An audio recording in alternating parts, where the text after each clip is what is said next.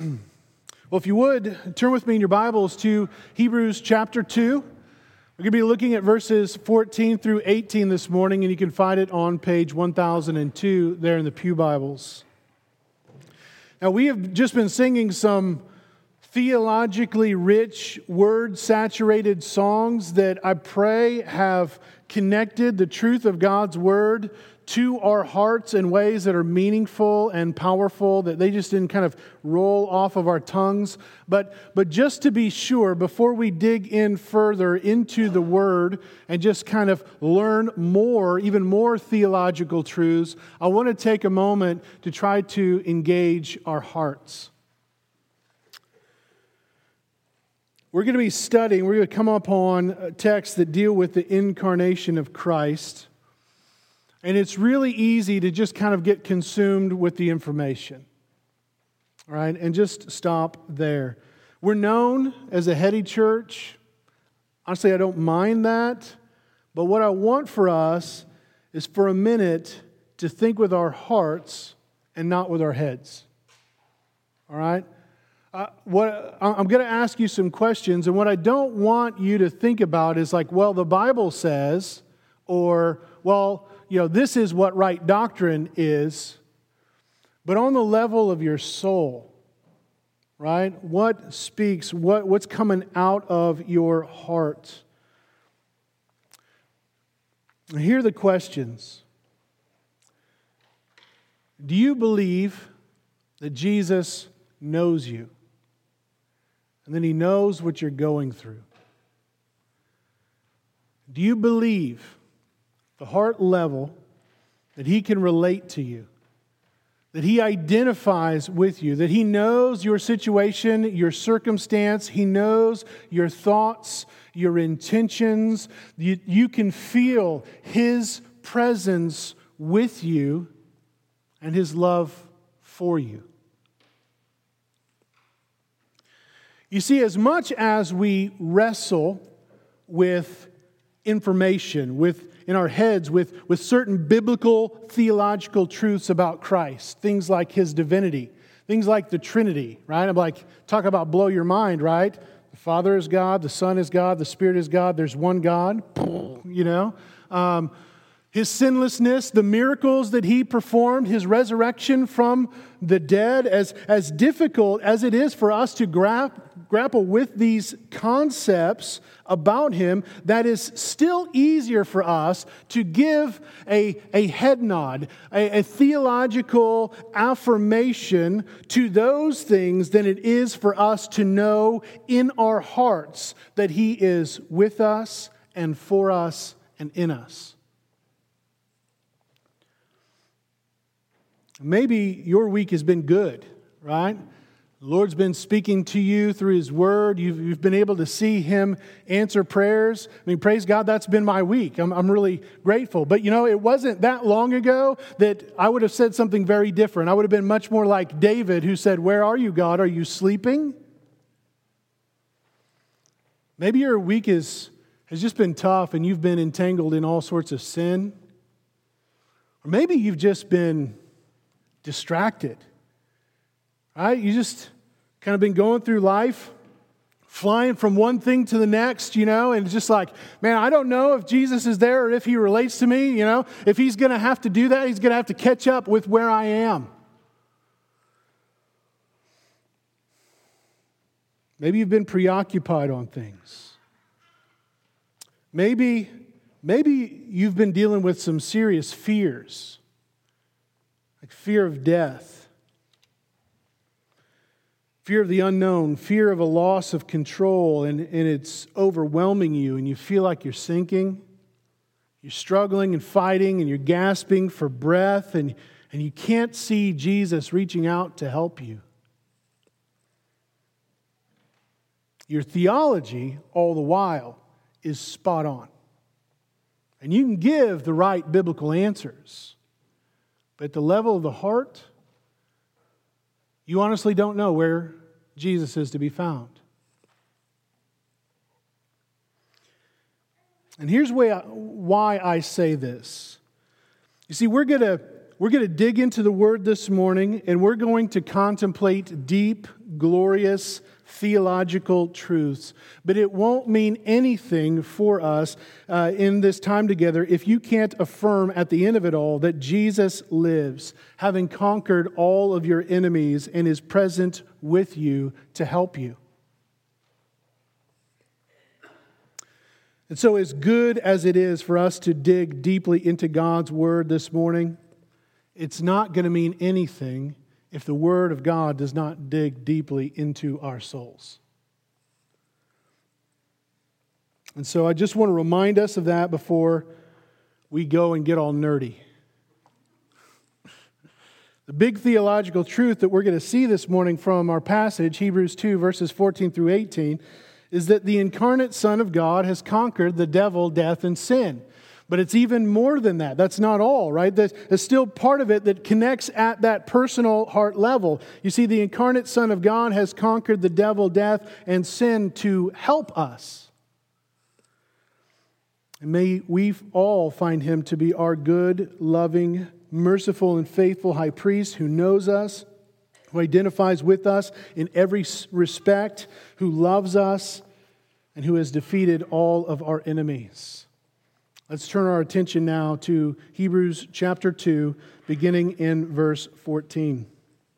It says, "Since therefore the children share in flesh and blood, He Himself likewise partook of the same things, that through death He might destroy the one who has the power of death, that is the devil, and deliver all those who through fear of death were subject to lifelong slavery.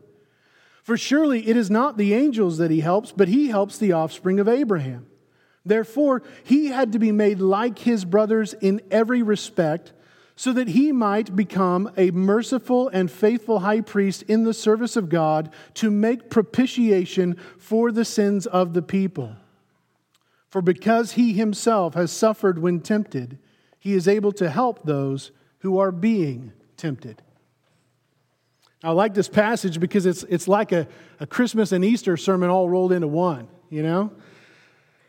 In terms of the context, just want to remind you, chapter 1 really focused in on the deity of Christ, who He is as God, right? We saw that He is a superior word. He has a superior glory. He's superior to the angels. As it transitioned then into chapter 2, it warned us not to neglect the superior foundation that He offers to us. But in chapter 2, beginning in verse 5, the focus shifts then away from His deity to then focus on His humanity. Not only is He fully God, but He is fully man. And what we saw in chapter 2, verses 5 through 9, is that as the superior man, as the ideal man, the man that we were created to be, the perfect man, right? He, in accordance with Psalm 8, He is a superior master who offers us a superior future. All right? The alternative to Him being that master that we see in chapter 2, verses 5 through 9, we'll actually see today in this text, that slavery to sin, death, and the devil, that those are our options, right? Either He is our master or they are. And the end is quite different. But in verse 9 it says that He suffered death so that He might taste death for everyone. And the rest of this chapter, verses 10 through 18, are giving reason why it was necessary, why it was fitting for Him to take on flesh, to suffer and die. And so last week in verses 10 through 13, we saw that our superior foundation, Jesus, the pioneer of our salvation, was made perfect through suffering, and He did that, right, in order to bring many sons and daughters to glory, to sanctify us. And because of His suffering, we now can rest assured that there is purpose in our suffering. And because He was willing to pay that penalty for us, we have no need to be ashamed any longer, because He is not ashamed to call us brother and sister. Well, in our text today, verses 14 through 18, it goes even deeper into the reason why it was fitting, why it was necessary that the Son of God take on flesh to suffer and die and taste death for everyone. The incarnate Son of God conquered the devil, death, and sin to help us. Now, I want to show you how I get this from the text, okay? I want to do a little hermeneutics with you, right? So you can kind of see why does Chet develop these propositions and where do they come from to begin with? And so these will show up here on the screen. There's a natural division in this passage between verses 14 through 16 and 17 and 18, right? And in many ways, these two sections mirror or complement one another. And so what you see there is that in verse 14 and verse 17, there are two inferences, two conclusions, two therefore statements. It says, hey, pay attention to it. This is why I'm saying all this. This is what it means for you. Okay? Then from there, second, there are two main clauses regarding Christ's incarnation. He partook of flesh and blood, right? He became like us in every respect. Third, there are two purpose clauses. Right? He destroys the devil and delivers us from slavery to the fear of death in verses 14 and 15. And he did that to become a merciful and faithful high priest to make propitiation for sin in verse 17. And then there are two ground clauses, right? Two supporting statements describing his help towards the offspring of Abraham and towards those who are tempted. Right? See how I got that? Right? The incarnate Son of God, right, conquered the devil, death, and sin to help us. Okay? Now, and we're just going to go through that, right? That's kind of become my custom, and so we're just going to break that down into three parts. So first, the incarnate Son of God. And guys, this is huge, right? Because when you talk to people, most people think it is absolutely ridiculous that we believe in a God who would give up glory to take on flesh and suffer and die. And if we're totally honest with ourselves, boy, that's pretty ridiculous, right? Unless it's true. I mean, why on earth would that happen? How could it be that the Son of God would leave his eternal heavenly glory to take on flesh to become like us? And even if he did, why did he not just do it like the gods of Greek mythology? Just kind of hide his true identity, not become like us in every respect, but just, kind of be able to dwell among us, right? I mean, why suffer want? Why suffer temptation? Why suffer hunger and thirst and tiredness? Why suffer betrayal and loneliness and temptation and suffering and death if he is God? I mean, have you ever wondered that? Am I the only one here that's ever wondered that? I don't think so. I mean, even Louis Versace, right, the purse guy, couldn't imagine a God who would give up luxurious accessories in order to take on flesh and die. It seems crazy. It doesn't seem fitting to us. Well, here's the good news, guys. You're not the first ones to wonder that, right?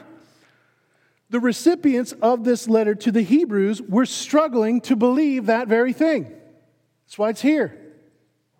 Why would the Christ suffer and die? And here's even what complicates it even further. Even the earliest Christian heresies were not over the fact that Jesus was fully God, but that he was fully man. They couldn't fathom the idea that God would suffer and die. And so one example is Docetism, right?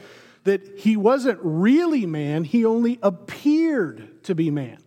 He only pretended to eat. He only pretended to sleep. It didn't really happen because he couldn't be like us.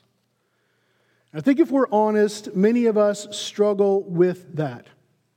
That it's actually easier for us to believe that he is other than what we are. Right? He is God, I am human. He is powerful, I am weak. He is sinless, I am not. Right? Conclusion, he can't relate to me. He doesn't understand me. He doesn't know what it's like. He won't love me or accept me. And when you start to question that, even simple things like, okay, did he really bleed? Was he really hungry? Then we turn to Scripture and we begin to question all the other things that it says about him.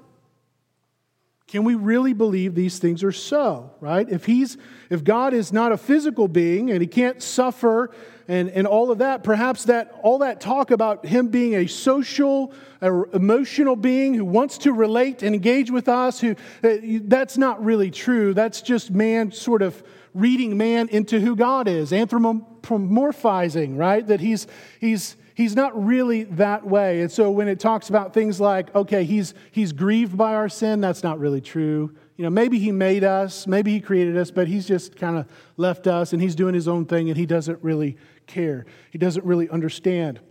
He doesn't really want to know us or could even do that. And so what we do is we go through life without him. We won't outright deny him, but functionally, day in, day out, think about the bulk of our time and our energy, what we invest ourselves in, he's not present, right? He's not. But friends, if you have ever wondered or thought like that, I want you to look deeply into this text because it says, since therefore the children share in flesh and blood, he himself likewise partook of the same things. Because of the children that he mentions in verse 13, the children of God share in flesh and blood, the Son likewise partook. He participated. He shared in the same things. Everything that pertains to being flesh and blood, he participated in. He shared in. Guys, do you see the unity, the solidarity that is there, that the Son of God was made flesh and made like us? He connects to us in every way. There's not one thing that separates you from him. Nothing that he can't relate to. Not your toothache, not your bad hair day, nothing. He gets it. He is not other. Just like the angels in verse 16, he is not other. He is like the offspring of Abraham. How could he be our unashamed brother if he wasn't like us? How could he really identify with those who struggle to be faithful children of God if he himself did not live flesh and blood with all of the temptations that we face as flesh and blood? So he identifies with us completely as humans, as embodied souls in flesh and blood who face suffering and temptation in order to identify with us completely as children of God and as offspring of Abraham. He likewise took on flesh. Friends, do you see what an effort he has made to connect with us? We have a hard time going across the street to connect with our neighbors. He left his eternal glory and took on flesh and suffered and died. That's amazing. But not only did the Son of God partake of flesh and blood, but verse 17 builds on that to say that he had to be made like us in every respect. Not only did he, but he had to. He had to, and that word means he must. He's obligated. He's bound the way that we're bound to pay off the debt that we have incurred. Right? You have to do it. Somebody's got to pay it. In this case, he did. It was necessary, or as we saw last time in verse 10, it was fitting that he had to be made like us in every respect. So what that means is there's not one way that he can't identify with you completely. He had the potential to sin. He didn't sin, but he had the potential to. Right? Otherwise, what's that whole story we read about that Satan tempting Jesus in the wilderness? It doesn't make any sense at all, right? If he did not have the potential to sin, why the temptation? And if he could not sin, didn't have that capacity, why would he even go out there in the first place? Why wouldn't he just kind of save us all of the time and all of the energy by just saying, listen, bro, Son of God, can't sin. You're wasting your time. All your little arrows, pew, pew, pew, they mean nothing. Right? That's not what happened. He really suffered temptation, as it says there in verse 18. Now he did so chapter 4, verse 15, in every respect he was tempted as we are, but yet without sin. But he did suffer temptation. And so we know that he partook of flesh and blood in order to identify with us perfectly as children of God, and that he had to be made like us in every respect, and that included the potential for sin and the reality of temptation and suffering and death. But why? Right? Because it's one thing to believe that God became man and dwelt among us. It's another thing to understand why he did that. For what purpose was it fitting for him to do so? And that's why we go into the second point, right? That the Son of God, the incarnate Son of God, has conquered the devil, death, and sin. Scripture presents us that we have three primary enemies. You have three primary enemies. I have three primary enemies. We all do, right? Sin, death, and the devil. And Scripture also says that those enemies are our earthly masters who rule over us, right? They reign in our lives. Okay? So these enemies are there. And they want to lead us to hell, to eternal death and separation from God. But by taking on flesh and blood, by being made like us in every respect, the Son of God was able to do what we could not. Anybody planning to leave here and never sin again? Think you're going to accomplish that? Anybody planning on walking out of here and never dying? All right? He conquered our enemies. He defeated that which enslaved us. And the first enemy that he conquered by taking on flesh, suffering, and dying is the devil. Verse 14 says, he took flesh and blood that through death he might destroy the one who has the power of death, that is, the devil. What do we make of that? Right? We got old 70s horror movies running through your heads right now, right? Isn't God the only creator and sovereign over all who sets the boundaries and limits of our days? Yes. So what are they saying to us here? What does it mean that the devil has the power over death? Well, the devil is described in a variety of ways throughout Scripture. 1 John chapter 5 describes him as says that the whole world is under the sway of the devil. John 12 and 14 call him the ruler of this world. 2 Corinthians 4 says he's the God of this age. Ephesians 2 says that he's the prince of the power of the air, the spirit that is now at work in the sons of disobedience. We know elsewhere in Scripture that he's a murderer, he's a thief, he's the father of lies, he's our accuser and our slanderer, he's the deceiver, the tempter, and destroyer. But we should not think of him as some evil twin counterpart to God. Right? Like you got the good God and you got the bad God, and they're just kind of at war with each other all the time. Because we know from books like Job that Satan cannot do anything beyond what God allows him to do.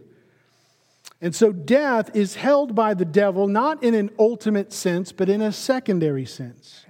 It is God who numbers our days, not the devil. And so what does it mean that he holds the power of death? Well, let's think about it, right? We learn from Romans that the wages of sin is death, right? Because you sin, death now has power over you, right?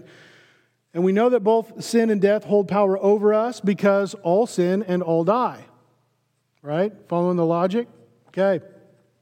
And so the devil did not possess control over death inherently. No, he gained power over it when he seduced mankind to rebel, to sin against God. And every one of us has done that. John Owen said that all of Satan's power over death was founded on sin. The obligation of the sinner to death gave Satan his power. So he has tempted us, we've sinned, he has power over us, and since we're born with sin nature, we can't not sin, and so he has the power of death over us. But if this obligation of the sinner to death is removed, Satan's power would also be taken away. Now, Satan is a serious adversary, and we are told in passages like Ephesians 6 that we are to put on the whole armor of God and wage war in prayer against him. But I don't want you to just think like the horror movies present it, that our fight that we're waging is against things like levitation or vomiting pea soup or heads spinning in 360 degrees. Okay? Because as another theologian puts it, the only weapon the devil can use to destroy us in death is our sin. Nobody goes to hell because they are oppressed by the devil or even possessed by the devil. Nobody goes to hell because they are harassed by the devil or get shot at by the devil or given hallucinations by the devil. These are all smokescreens to hide the one deadly power in Satan's artillery, namely unforgiven sin. The only reason anybody goes to hell is because of their own sin. And all Satan can do is fight like hell to keep you sinning and to keep you away from the one who forgives. And that's what he does. Now, friends, that does not mean that he is going to try to make your life as miserable as possible. Meaning he's just going to keep taking stuff. You're destitute in poverty, sackcloth and ashes, and that's boils and all that stuff. That's your life.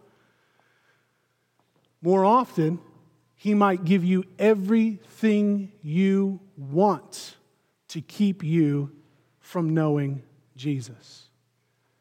Keep you fat and happy. I mean, isn't that what he offered Jesus in his temptation?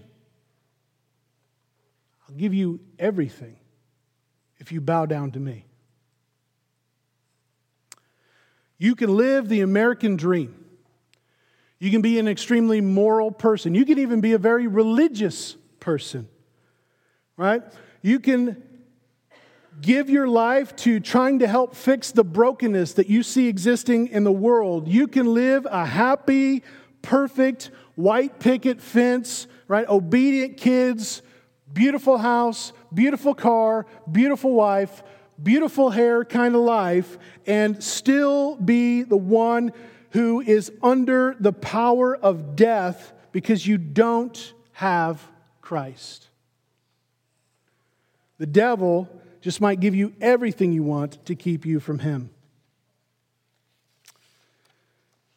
But through death, he not only defeated, rendered powerless the one who has the power of death, the devil, but he also did that so that he might deliver all of those who through fear of death were subject to lifelong slavery.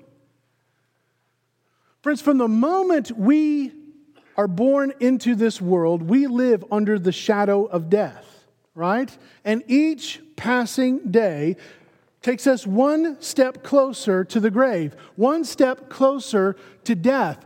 And we don't like that. That's a terrifying concept, and we might respond in all sorts of ways, right? We might shake our fists in anger, right, at death, like we read about in the Invictus poem a while back. We might just try to take death in our own hands and cheat death with risky behaviors.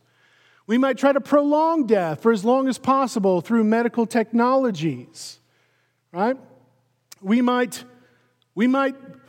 just sort of fascinate over death. It just kind of go about in perpetual mourning like Siggy from What About Bob, right?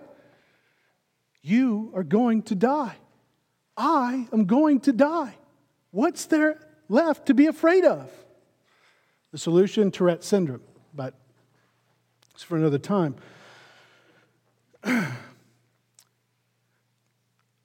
We might kind of go through life separating ourselves from others because of the pain of loss. If death takes them away, I don't want to grieve, I don't want to mourn, I don't want to feel that pain. And when we experience loss, we try to stuff it, right? Like we think that as soon as they're in the ground and the funeral's over, it's back to life as normal, and we don't grieve it. We don't deal with it. We stuff it. See, more often what we do, because we're afraid of death, is we just busy ourselves so that we can do anything and everything to just forget about it. Because death, apart from the gospel of Jesus Christ, is terrifying. But in taking on flesh and facing our fear for us, Jesus conquered death. And he conquered death by death. It's the death of death in the death of Christ. Right? And Jesus dying on the cross, it's like Jesus taking the devil's own weapon away from him and using it against him, right? I mean, in dying on the cross, in experiencing that on our behalf, the devil and death appeared to have won, only to find out that Jesus defeated death by death. And so if Jesus defeated death, not only are we no longer slaves to it, but we have no need to fear it. When we die, we will enter into eternal glory with Christ forever, and that is far, far better. It's so good that they don't even know how to talk about it, right? Why don't we have all of these descriptions of what heaven's like? Well, 2 reasons. 1, the writers haven't died yet, and 2, it's too wonderful to comprehend. John keeps telling us that when he had visions of it, right? It's hard to grasp what it'll be like, but C.S. Lewis in The Last Battle describes it this way. He says, the school term is over, the summer holidays have begun, the dream is ended, and this is the morning. And as he spoke, Aslan no longer looked to them like a lion, but the things that began to happen after that were so great and beautiful that I cannot write them. As for us, this is the end of all of the stories, and we can most truly say that they all lived happily ever after. But for them, it was only the beginning of the real story. All of their life in this world and all of their adventures in Narnia had only been the cover and the title page. And this was at last the beginning of chapter 1 of the great story, which no one on earth has read, which goes on forever, which every chapter is better than the one before. Can't help thinking about a recent funeral of a young boy, a brother in Christ, where that was quoted. Knowing that that great story is ours through the death of Christ frees us from slavery to the fear of death. If you find yourself just battling, you're afraid of dying, you're afraid of death, right? And let's face it, that's natural. It's like the most natural thing that you can experience. The solution is meditating upon our future glory in Christ and what He has accomplished by taking on flesh and dying for us. So the incarnate Son of God conquered death and the devil. But how did the death of Christ accomplish that? And why didn't He just snap His fingers and make it happen that way? I mean, He's God, right? Couldn't He have done it that way? Why did He have to become like us in every respect and suffer and die? Well, the answer to that is found in verse 17. It says, therefore, He had to be made like His brothers in every respect so that He might become a merciful and faithful high priest in the service of God. And why did He have to become a merciful and faithful high priest? Well, here it is. In order to make propitiation for the sins of the people. And that word's a big theological term. Propitiation means a sin or a wrath-satisfying sacrifice. God's wrath against our sin. You see, He had to become like us in every respect, yet without sin, in order to die in our place. And in dying in our place, He satisfied God's wrath against our sin, against our rebellion, against our rejection of Him. In dying for our sin, He canceled out the record of debts that stood against us, debts that we can never repay. And so now we have been redeemed. Now we have been restored. Now we have been forgiven. His blood has cleansed us from all of our sin. His sacrifice satisfied the wrath of God so that its penalty, death, was overturned. That is why He rose from the grave. That's why we will rise from the grave. And so death is not the end. Death is just the beginning. And so if sin is conquered and death is defeated, The devil has no claim on us any longer. All of our enemies that held us in slavery, sin, death, and the devil, have been conquered, and it was only possible because the Son of God became like us in every respect except for sin. It is through His death that the devil is rendered powerless, that we are freed from the fear of death, and that all of our sins, past, present, and future, have been covered, completely covered. And so what that means for us, and the Son of God become man so that men might become sons of God. And that is a greater hope and something that should sustain us and speak to our souls. And it's only possible because in His death, He conquered sin, death, and the devil. It's because of His victory that we can have victory over them as well. Now, it would be real easy to stop right there. I mean, that's a lot of deep theological truth. There's plenty for us to chew on throughout the week there. But if we stopped right there, with that doctrine filling our heads, we would still be falling short of it impacting our hearts. Which is why we need, point number 3, that the incarnate Son of God conquered the devil, death, and sin to help us. I'm actually so glad that verses 16 and 18 are there. All right? As much as I love theology, as much as I love these truths, and there's a lot for us to chew on. I mean, verses 16 through 18 do more than just strengthen the theological argument. They offer present comfort for our souls. I mean, look at verse 16. It says, "For surely it is not angels that He helps, but He helps the offspring of Abraham." Now that seems kind of weird when you think about the overall flow. Why is He bringing angels back up? Well, because it's still part of that larger section from chapter 1, verse 5 through the end of this chapter. It's focused on how Jesus is superior to angels. And that though He's fully man, He is still supreme over them. But He didn't come to help them. Why? Well, angels don't suffer. Angels don't die. Angels don't sin. And therefore the devil has no power over them.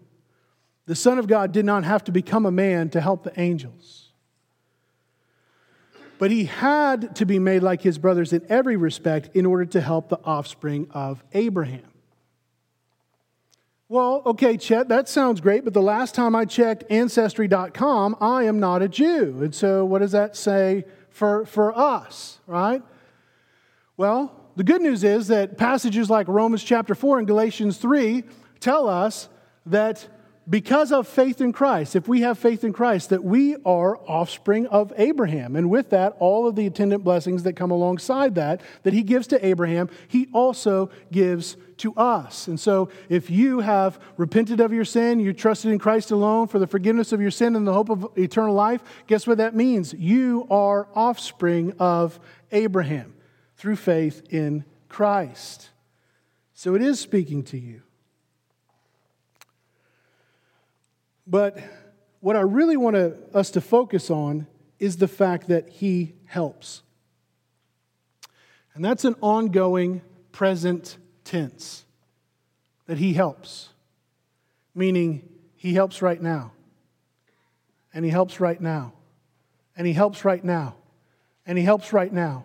On and on and on and on and on. Ever-present help from the incarnate Son of God towards us. He is not distant or unconcerned. He is with you.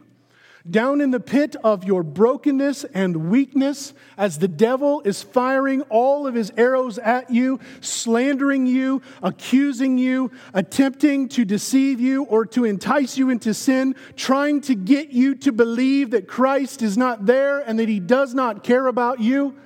As the fear of death looms heavy over your head and over your heart, and you just want to busy yourself or to run away or do anything so that you can just forget, so long as you can avoid the pain and grief of death, He is with you, helping you. And I don't mean that He's helping you like He's handing you a cup of cold water even though you're about to die.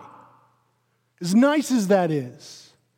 I mean, he takes a hold of you. He covers you, and he will never let you go. You will not fall into Satan's clutches. You will not slip hopelessly into death, because the incarnate Son of God has conquered the death and devil in order to hold us in his never failing arms. That's what that word means. That he has taken hold of you, that he has grasped you, that he is concerned about you. That's what it means that he helps you. And when the devil prowls, seeking someone to devour, and you feel the yoke of the fear of death tightening around your neck, the incarnate Son of God is with you to help you. He has defeated all of our enemies, all of our earthly masters by his death. He, the risen Lord, will be with us to help us in all of the remaining skirmishes until the weapons are finally and fully laid down. And that remaining fight, though a decisive victory on the cross has been won, which includes the fight against sin, there is this remaining fight, these last remaining skirmishes that we have to deal with. Until Jesus returns again in glory, we will experience suffer and temptation. But verse 18 gives us hope in the midst of it all. It says, "For because he himself has suffered when tempted, he is able to help those who are being tempted." As if Jesus was just other. He could not relate to us. How could a God who knows nothing of temptation, who knows nothing of suffering, offer any real help to those who face it every single day? How could he sit up there on his throne and command us, do this, do this, do this, when he has no idea what it's like? It'd be like Bob Newhart's counsel, right? Stop it. Why are you doing that? Just stop it. We've all experienced this in some way, right? You're in the on-deck circle, biggest game of your baseball career, right? It's the championship game. You're coming up, the biggest at bat you have ever seen in your life, and somebody who has never even held a bat yells through the fence, "Just hit a home run!" Thank you. Yeah, I would be glad to do that. I just wish that every time I swung that bat, that's all that happened, right? And that guy, I mean, not only does he not hold the bat, but he has never faced that nasty curve that pitcher throws. Or maybe it's a young, well-meaning, unmarried friend who tries to give you marriage advice, or someone who's never even changed a diaper tries to tell you how to parent, or if you just grab the doodad and the thingamabob, you could fix the whatchamacallit, right? Now, all of that is very well-meaning and well-intended, right? And there might even be some truth in what that person says, because let's face it, if you did hit the home run, you would win the game, right? If it were only that easy. But where it falls short in this well-meaning advice is that the giver lacks both the experience and the ability, right? But not Jesus.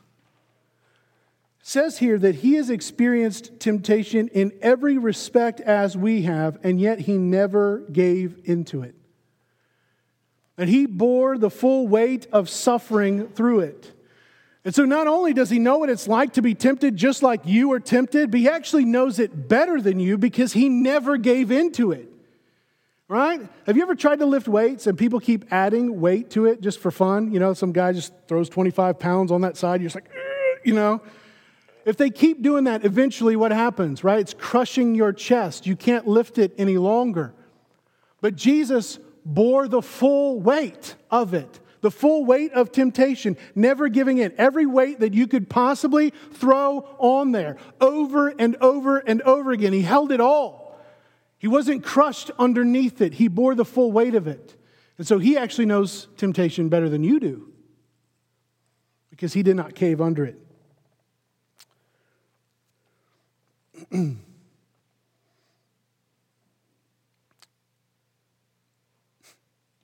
have no idea where I am. I'm right here, I know that, but yeah. And not only has he experienced the full weight of temptation, but he actually has the ability to help those who are being tempted. Right? It says right there, he has the ability to help. He's not simply telling us to stop it or to try to use the doodad to fix the whatchamacallit. He has the ability to offer real and present help to those who are being tempted. Now, he's not going to do it for us, right? You're not going to just wake up one day, find yourself immune or impenetrable towards temptation. But he offers real and present help when we find ourselves in the midst of temptation. And how does he do that?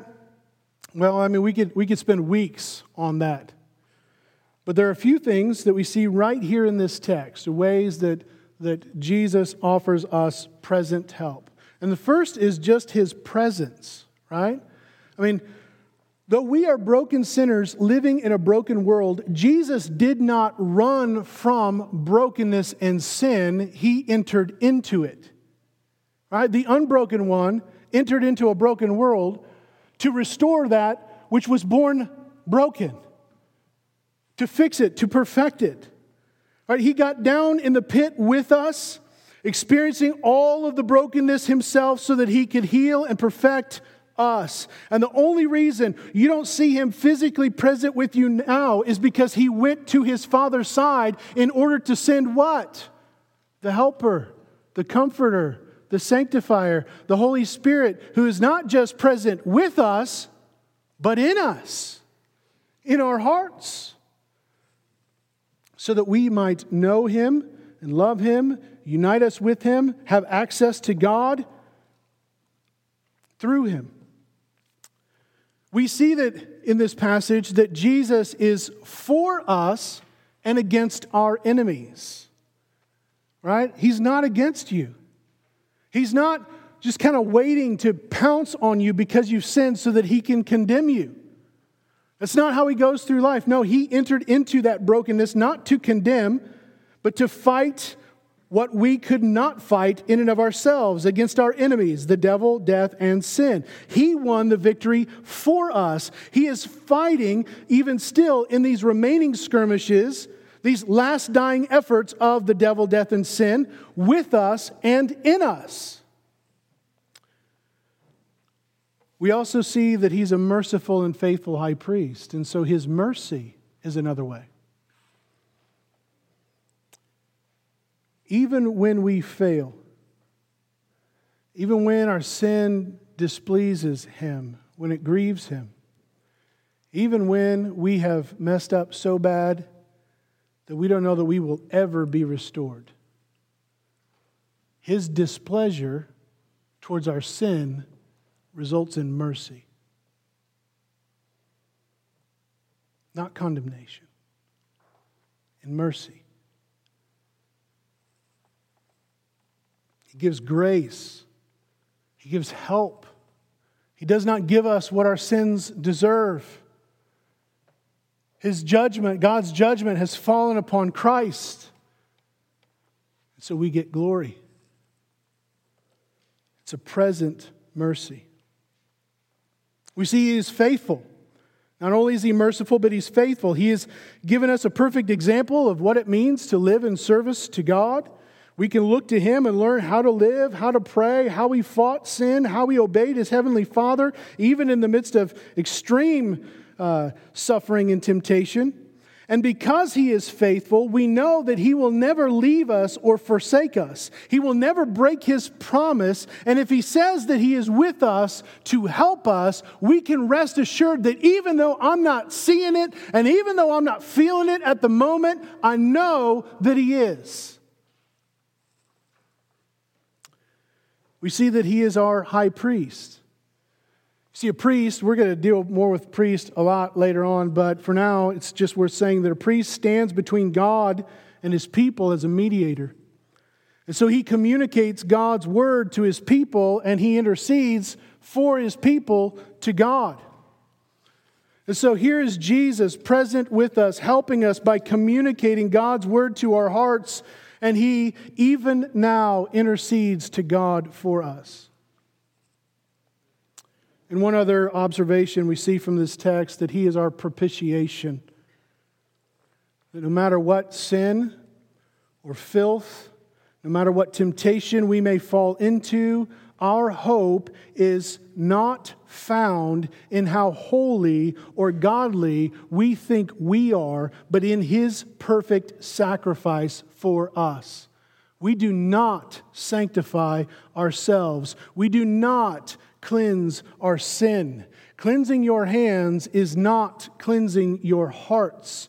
And so our hope, our guarantee, our assurance is in the fact that Jesus is our perfect propitiation for all of the past and all of the present and all of the future sins of his people.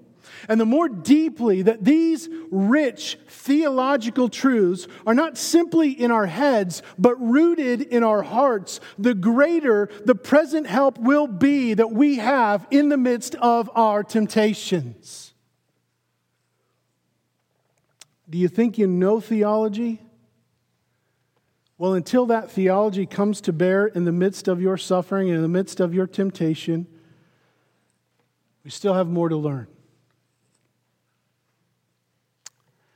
But there is one additional way Jesus is meant to be present, fighting for us and against our enemies, extending mercy, displaying faithfulness, serving as priests to one another, whose love and sacrifice for one another covers a multitude of sins, and that is the church. Chet, where do you get that? I get that from the context of who it's written to. Right? This letter was not written to individuals so that they can improve their vertical relationship, just me and God. But it was written to a bunch of believers who are facing temptation, who are facing suffering, in order to help them to fix their eyes on Jesus together. And so I need to bring clarity to some things that I said last week, as well as seek to apply this text to us as a congregation. You see, I haven't done my job as a pastor unless I bring it down to the level of how we live together. Okay? And I don't want that to be misunderstood. My statements last week regarding the life of shame in the life of the congregation was not a personal commentary on recent events that have happened in the life of this church, but as a pastor seeking to shepherd his congregation to help shepherd one another better. I want us to live in the reality that we are the family of God who has been freed from all shame. See, there is a tendency among Christians and among churches and among Christians in this church not to live in light of the completed work of Christ. And so when they see sin, they tend to condemn or to shame or to live in shame and in condemnation, forgetting that Jesus' sacrifice has completely paid for it. That He is the one who is bringing us to glory. That He is the one who is sanctifying us. And that no matter what we might do, if His blood is applied to us, there is no reason to be ashamed.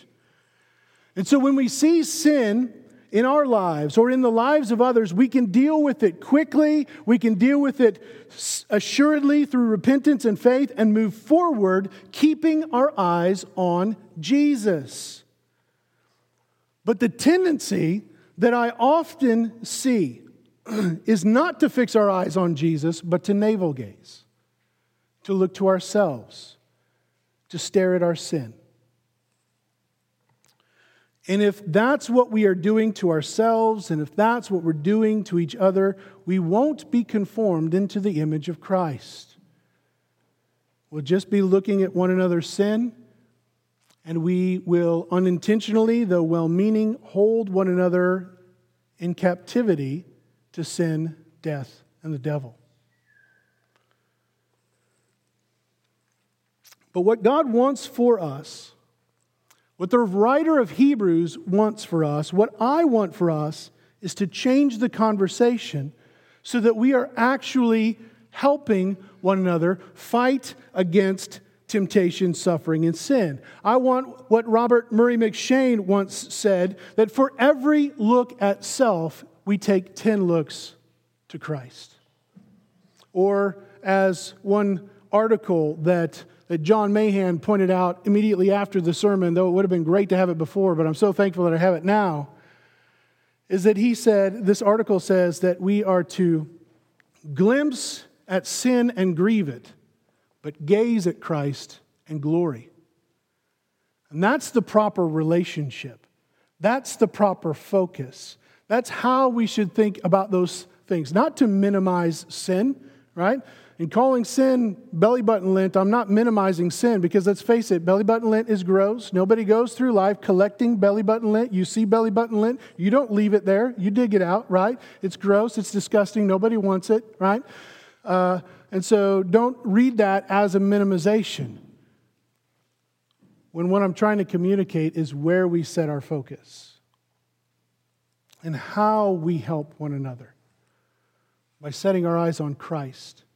It's only by fixing our eyes on Him that we become what we behold and are conformed into the image of Christ. You keep looking at sin, you will be sin. And here's how I see that same thing in our text today. The devil is our slanderer and our accuser. He entices us to sin, and as soon as we do, he seeks to condemn us in our sin. He wants nothing more than to point out our sin to us. The goal is to point out our sin in order to exalt himself over us and to hold us in it. And many professing Christians operate that way, not just outside this church, but inside this church. Death tells us that we are guilty, that we are sinners, that we are condemned. It always points to the problem, but offers no solution, and the result is fear. Not godly fear, not a reverent fear, but earthly, man-centered, faithless, sin-soaked terror that if you don't get your act together, if you don't clean up your junk, God is going to damn you forever. And again, many professing Christians operate this way, not just outside this church, but inside this church. Sin tells us that the displeasures of this world are too great to pass up, too large to be forgiven, too much for you to ever change. And again, many professing Christians operate that way, not just outside this church, but inside this church. And we are not immune to that. I wouldn't be faithful to the Word, I wouldn't be faithful to you if I didn't address it. And when we operate that way, we are acting as enemies, not fighting for one another against our enemies. And that's what I want us to be about. When we are truly living in light of Christ's triumph over all of our enemies, the help that we offer each other will look like the help that Jesus gives. Right? We won't remove ourselves from sin and brokenness. We won't separate ourselves from the sinner saying, listen, you're responsible to get yourself out of that pit, and I'm just going to leave you in it until you figure it out. No, Jesus entered into brokenness, right?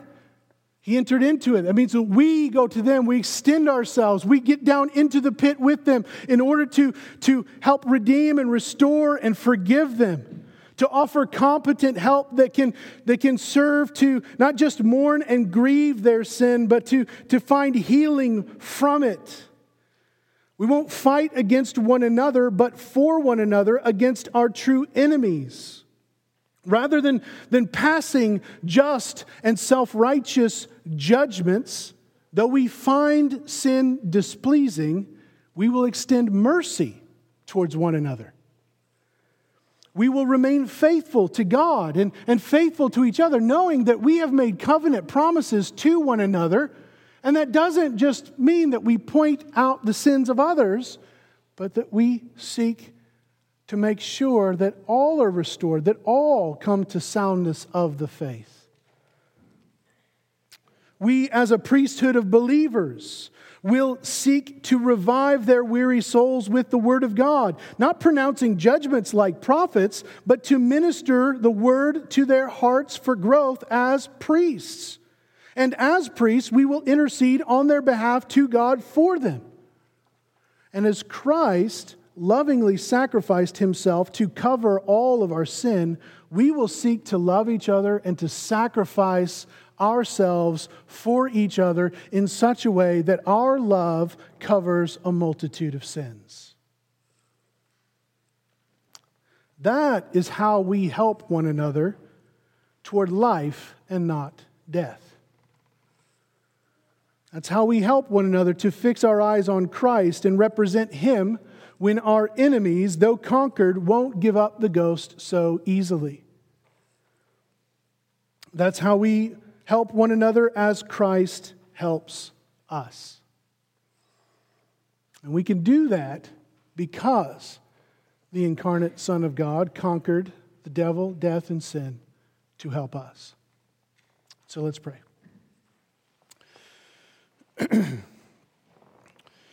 Heavenly Father, we do thank You so much for Your grace and mercy towards us. And Lord, I pray that each of us would marvel at the fact that the Son of God took on flesh and became like us in all respects, so that He might fight our battle for us, that He might defeat our enemies and bring us to glory. And Lord, I pray that each of us would not just stop with the theological truth in our heads, but that we would know deep in our hearts and be able to live each day with the assurance that our risen Lord, who died for us and rose again, is present with us to help us, that He fights right alongside us.